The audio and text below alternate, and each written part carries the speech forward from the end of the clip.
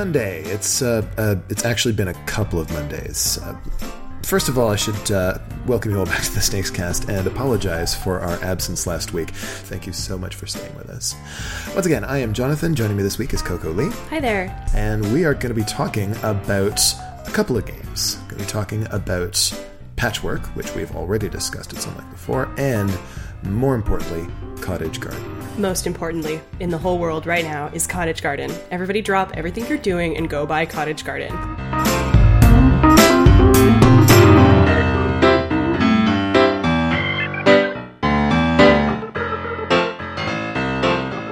Coco has strong feelings about Cottage Garden, which she is going to be sharing with you over the course of this week. But for our Monday episode, we're going to mostly start by giving you...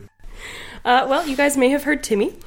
Timmy belongs to possibly the best part of Cottage Garden, which is a wheelbarrow full of cats. That's right, folks. You heard it here first. Wheelbarrow full of cats. Like, there's actually a cardboard wheelbarrow, which is full of little cat tokens.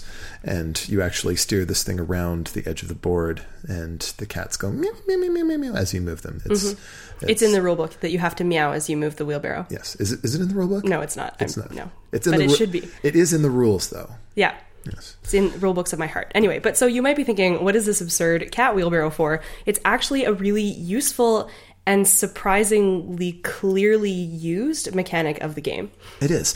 It's one of these sort of quality of life things. One thing that we probably should do an episode or a series about sometime is the way that games are physically designed as far as the components to make it so that a relatively complicated set of rules can be handled relatively simply. How you design the components can have a lot to do with this. And Cottage Garden is a great example of that. But again, we're going to start this week with just with a quick review of Patchwork. Right. Also by Uwe Rosenburg. Also a game about using little Tetris-shaped pieces to fill in spaces and score points. Now, Patchwork is a game that I get a ton of use out of at the cafe. Anytime I've got a new pair of gamers who are looking to try something that's not like what they've played before, not like Monopoly, not like Risk, not like Cards Against Humanity, Patchwork is a go-to title. It's such a great two-player game. It really is. It is for two players only, though. And it got so popular that, well, it only made sense for Uwe Rosenburg to come up with another game that taps into a lot of the same ideas that could also be played with 3 or 4 players. And the challenge of adapting that was also kind of an interesting thing. But first you need to know about how Patchwork works.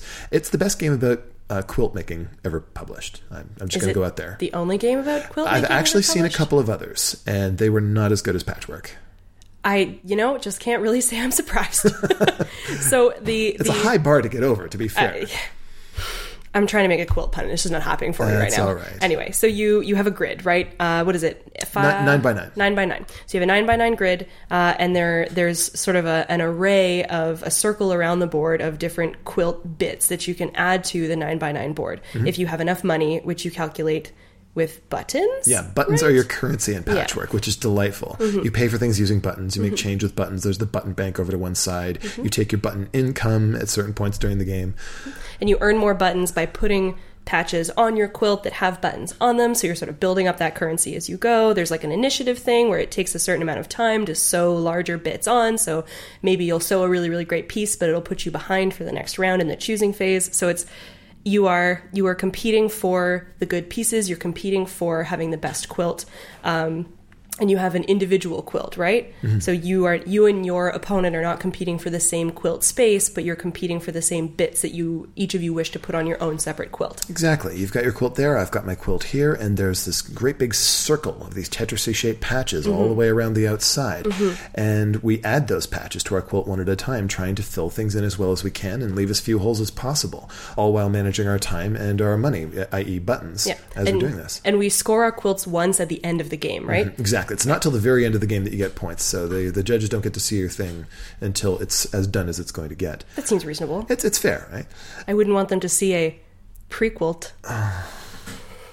Thanks, everyone.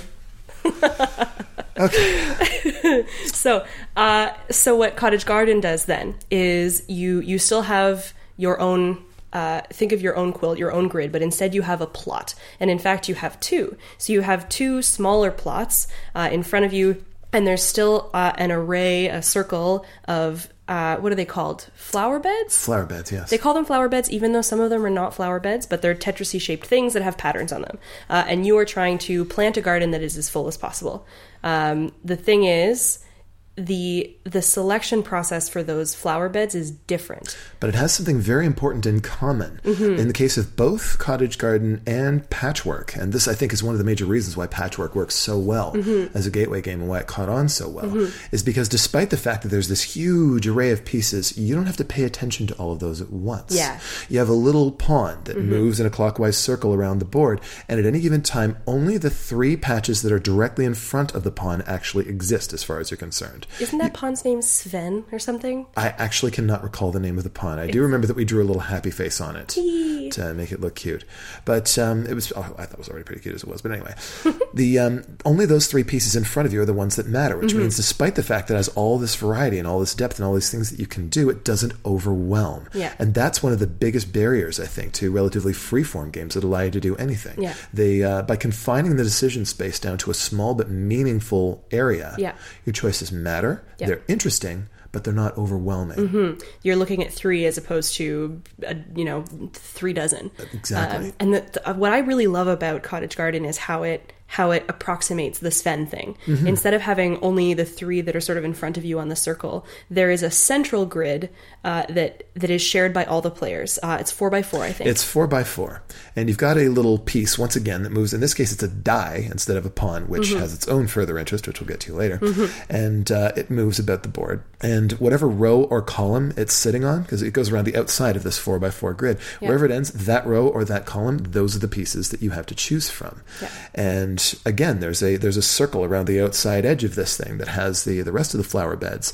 And if that die lands on a column or a row that has only 1 piece in it or no pieces in it, you are going to grab the pieces from the outside and use those to fill them in. But which ones do you take?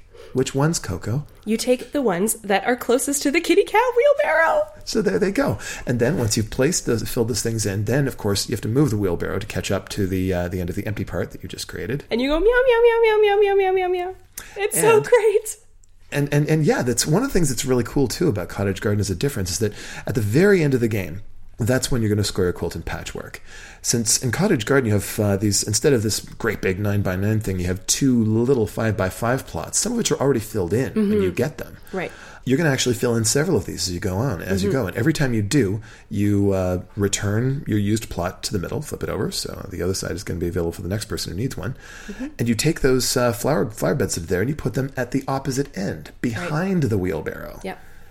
So if you've used a really plum piece, you may see it again later in the game, but not for quite some time, and you don't really have to worry about it until it shows up again.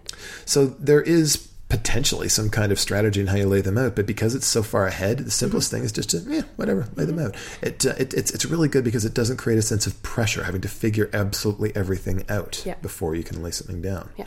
There's actually a lovely additional piece that's a little umbrella. So if you've grabbed a flower bed from the grid and you want to test it out and see if it fits on your plot, you pick up this adorable little umbrella as a place marker to put down so that you don't forget which space of the grid you put your...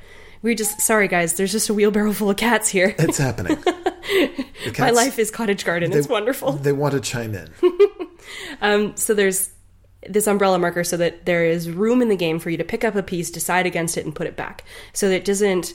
For me, it's exciting and fun, but it's super low stress. So yeah, as you can sort of see the pattern here. You fill up one of your grids, you score it, you return it, you take a new one, you start filling that one in as well. And eventually time will run out, and whoever's got the most points is the winner.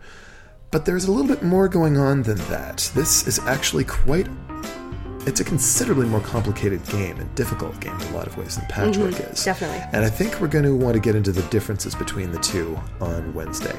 So we'll talk to you then. Enjoy your